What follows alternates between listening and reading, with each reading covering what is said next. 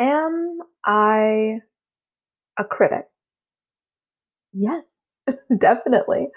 I've always liked watching things, being like, why are they doing that? That doesn't really make sense. And the more I learn about script writing, the more my brain is noticing when things don't necessarily fit together. And you might be experiencing this too, which leads me into the question. Does learning more about storytelling and script writing rob you of the enjoyment of watching TV shows and movies? I watched a panel of actors and actresses. All of them were comedians. And I think three or four of them said they don't watch movies anymore because they know, okay, this is 2 hours. This it's going to start here. The middle point is this, and then at the end, we know it's going to be wrapping up for that. And they said that they prefer to watch serialized shows. And of course, they've been in the industry longer than I have. They've written their own things. They're all known for things. And I just was thinking, if they are feeling that way, how am I going to feel a few more years into writing? Because I've already started noticing it. Spoiler alert, I'm going to talk about The Handmaid's Tale, The Nevers, and The Mighty Ducks, and a bit of The Mandalorian. So if you haven't watched the more recent episodes and seasons, then stop listening until you do. So I get notes on my script. That to me is one of the most powerful things that you can get. And one of the things that kept coming up was it's too convenient. And I was like, I'm in agreement. Because I really did notice I was just skipping. I know that we're supposed to get to point D. So perhaps point B and point C are not as intricate as they should be because I'm just trying to set it up to get to the next point. And I'm noticing that in other stories such as The Handmaid's Tale. Now, I don't know if there were changes because of COVID that kept them from having more people on set for this scene. But in season 4, episode 3, after June has done the most, she's like the most hated handmaid in Gilead. She's killed people, she's run away multiple times. She got her daughter, like a commander's daughter, out of Gilead.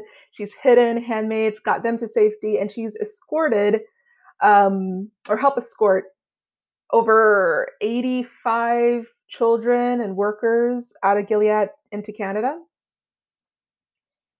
And she refused to tell them where the additional 5 handmaids were. But after all of that, she is being driven by one guard, not just her. 5 other handmaids are in the van with her, with Aunt Lydia, who is frail because unfortunately she's been beaten up recently. And I just was waiting. I was like, where's the other military personnel to escort them? Nope, there was no one. That didn't make any sense. Gilead is paranoid, right? So it didn't make sense for them to not have more personnel to escort them to this new facility. And then the series of convenient events just really took me out of the story. So this is what happened. They were driving, the train tracks are up front and it starts to blink so they know the train's coming. So the guard says he's going to stop and get out and take a piss. And June then overpowers Aunt Lydia with her electrocution wand. She tells the other handmaids to escape. And conveniently, the back of the van door is unlocked. And also conveniently, they do not have shackles on their feet, on their legs, like they have in other episodes. And then they just start running. Of course, the guard does notice and he starts shooting. June and Janine get past the train, and then 2 others get hit by the train. And I just was thinking, no matter, and this might not be true, but I think no matter how much my adrenaline is pumping and how much I want to escape. If I'm neck to neck with somebody and the train's coming, I'm not going to run into the train. I'm going to say, you go left, you go right. Or I just break off and go left or right. It just, like, it was only one guard. He would have he would have to like lose one of them. So I just was like, what? They just wanted to kill off those handmaids and they wanted to get June and Janine together to like go on their quest. So I wasn't happy. It didn't ruin the whole thing. I just was like, what? No military personnel? And then what? This train? And then what? They killed off all these people. But then I was like, okay, the second episode is going to be better. It's going to get back to that beautiful storytelling that I love. Nope.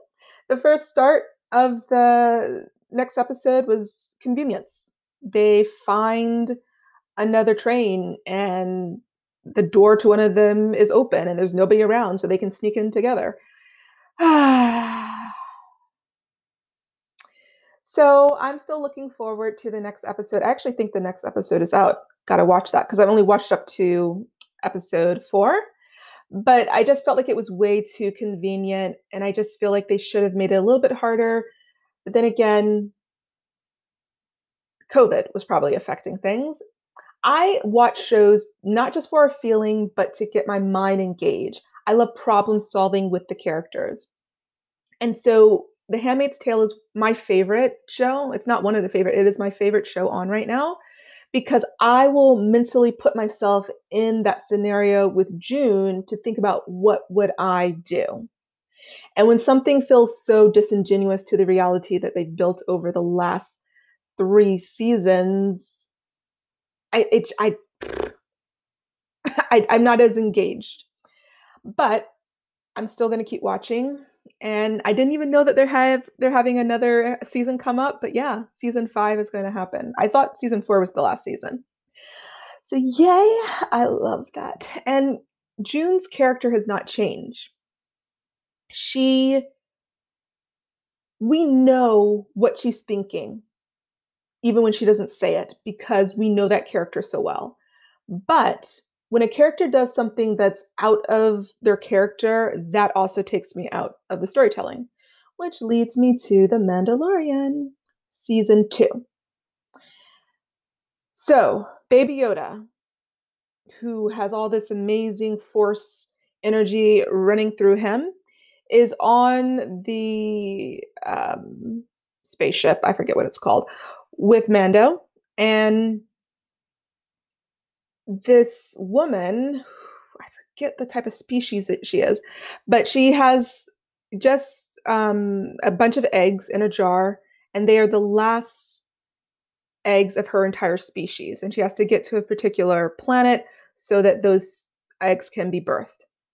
So the whole species depends on her getting to that planet safely. But Baby Yoda is committing murder because he's eating the eggs. And that just felt disingenuous to the character. I know they're trying to make him such like an innocent, sweet toddler, doesn't know what he's doing, but I just was like, I don't think the Force would have supported him in doing that.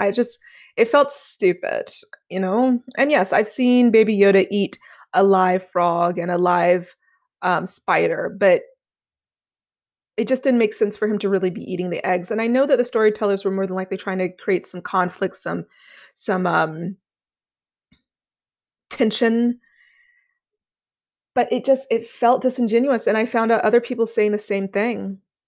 Baby Yoda came across as psychotic, or not psychotic, like a psychopath, not caring, when it didn't really work. And then there were filler episodes, which a lot of people also said, and I was just like, what is happening?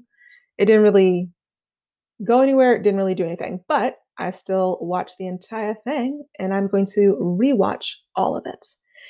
It's very rare for me to rewatch an entire season nowadays. I was just thinking about this morning. I'm never going to rewatch Supernatural from start to finish because there's been so many seasons, which I'm amazed. I'm really happy for them.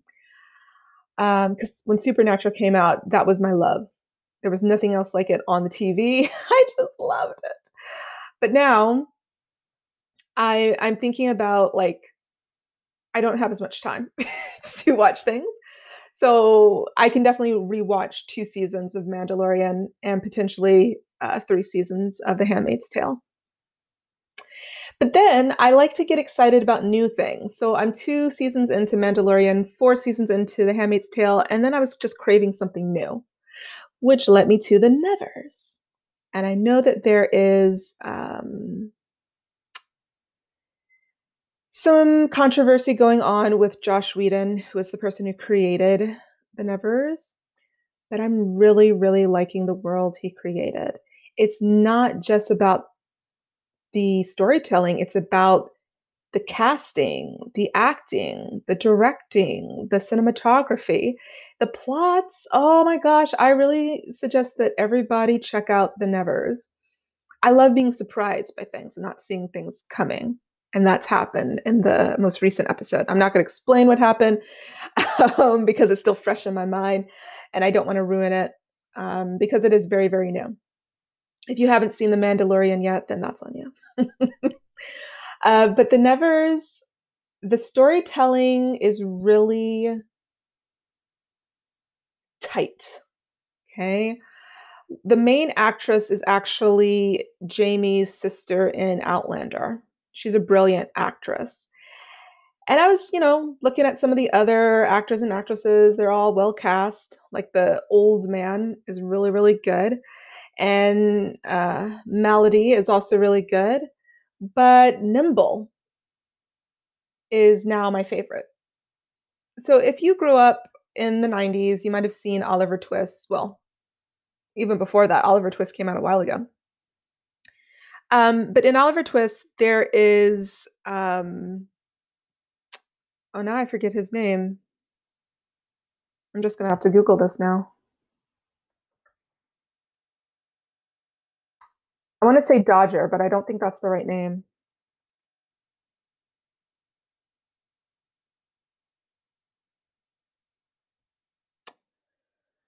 Um, Consider yourself. It's not coming up. I'm not seeing his name. All right. I think I'm just going to call him Dodger because I think that that was the name. And if I see it while I'm talking to you, I'll definitely let you know. But in Oliver Twist, he's like the lead of the gang. He is male, and he's essentially a street rat. Okay. Oh, I found it. It is the Artful Dodger. So I did have his name correct. In the Nevers, they have a more so non-binary presenting person that reminds me so much of Dodger, but I love that it is a feminine presenting person. And I like the lesbianism between them, and like it's kind of, I don't know what their pronouns are. I'd have to do a little bit more research. I don't think that it is there. I don't think they really say what the gender of Nimble is. But I thought that was perfectly cast, and I'm just loving their acting. It's really pulling me into this world and this time period. All of the storytelling is great. There's little moments that run on a little bit, and it feels like space fillers because it is a longer series. But it's perfect if you just want to veg out and watch a whole thing. I skip through the parts that are a little bit boring to me, but I'm bringing up the Nevers because it's masterfully done. There's not really any complaints I have for them just yet, but it is episode 4. So I don't know where it's all going. But I just think it's going to get better and better and better. So when you become very picky with what you like to watch, as I am, you kind of really have to hunt down the new things that really inspire you and enthrall you. And for me, that's the Nevers. And lastly, the Mighty Ducks. So I watched the Mighty Ducks when I was a kid. It was my favorite movie. when Disney Plus came out and they were offering their free um, trial, I signed up and that's what I watched. I watched a lot of old movies, but mainly the Mighty Ducks. I watched every um, movie and I cried because I loved it so much and I had nostalgia. And it's a part of my childhood that I wanted to relive. And then when I found out that they were making a TV series, I was like, oh my gosh, I know it's for teens and tweens, but I am watching and I'm loving how they're flipping the switch, or rather, flipping the script. Okay. For example, you know how there's that overused trope in high school of, oh, the popular people don't like the nerdy girl. They did that, and I was just like, ugh. But they switched it where the so called nerdy girl actually didn't want the popular girl in her group. And so I really like that. There was another moment where, if you understand Disney's brand, the good people always win. And so there was a competition between the moms to see who could hit the hockey puck into the goal the fastest. And there were stakes on it. If whoever won, one of the girls could join because she's like the best player. And she really wanted to join the Don't Bothers. So there was pressure on the mom to really win. She gets angry, she hits it really hard, and she wins. And then it showed that she didn't really because her skate went over the line. And so there was that moment where they were celebrating, yeah, they won. I was like, oh, okay, that's expected. And then they flipped it and I'm like, no, no, they don't win. And I was like, oh. But more importantly, what I liked was afterwards, even though the agreement was if the other team won, that the girl would have to join their team or stay on their team, the father came to his daughter afterwards and said, I saw how much your eyes lit up when you thought they won. And so I'm giving you permission to join the Don't Bothers.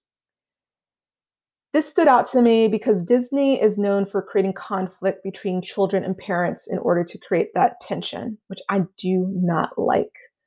I think it really gets into a lot of kids' souls and makes them misbehave. So I like how they made the parent the hero, that the parent actually did listen, did pay attention to the child.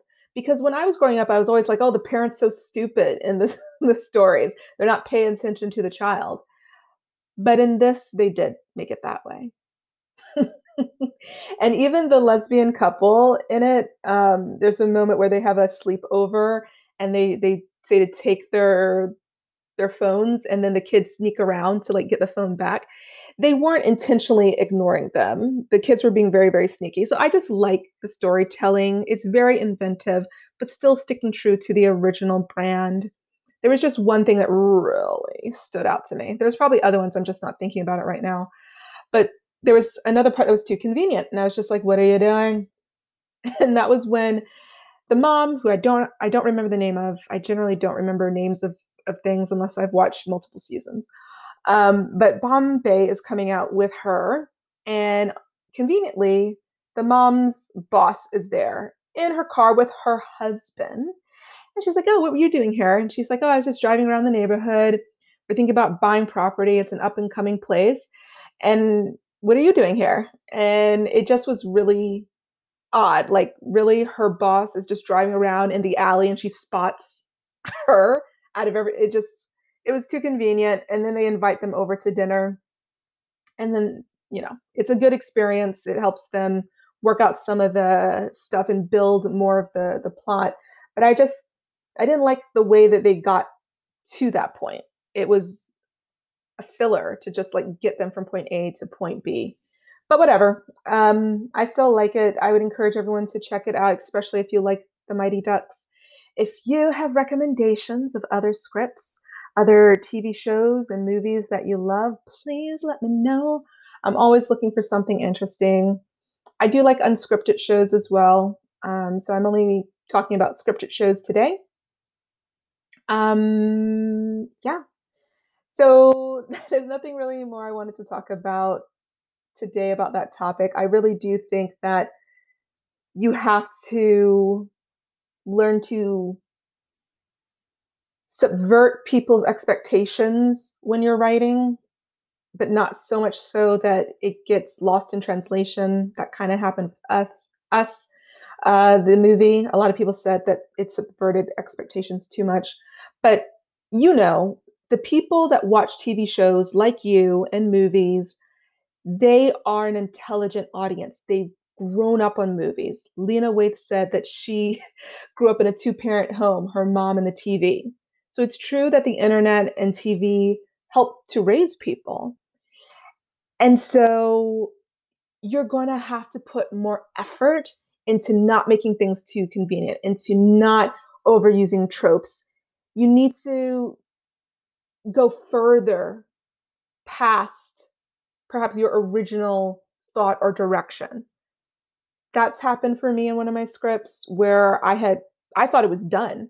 And then I got feedback on it. I was like, heck yeah, I need to change that because it was expected. The ending was way too expected. So I switched it up. It still ends on a nice note, but I switched it up and I made the way it got to that outcome more conflict driven. Now, I don't like writing things just for the sake of conflict, but I felt like it made it more realistic because life is drama, right? So, yeah, I'm sure everybody out there is a critic and we can't please everybody, but you can definitely push past your own limitations to birth a new idea because we're only going to keep watching TV shows and movies. We're only going to be becoming more and more knowledgeable about the craft in the coming years. And the next generation that's coming up, they've watched TV a lot more than I did growing up. So they're even more educated than me at whatever age they're at right now. And soon, movies and TV shows will be interlaced with gaming. So that's something to look forward to. So many possibilities. Because, the movie industry, the TV industry is still relatively new to human consciousness. And so there's so much more we can do. And there's so many different directions we can go into. And so you don't have to stick to the formula the way that the industry has been doing it because people are already kind of bored with that and they're just going to get even boreder in the coming years. So if you want to go in a different way and different offshoots, honor that because I really feel like that's what will serve us in a decade. In 2030, the TV shows, the movies are going to be weird, very, very different. So, anyway, I could talk for another hour about this. But yes, keep doing what you're doing, keep reading, keep learning. It'll only improve you as a writer. And of course, that is a gift to everyone that will listen to you, watch it, or read it. Carry on.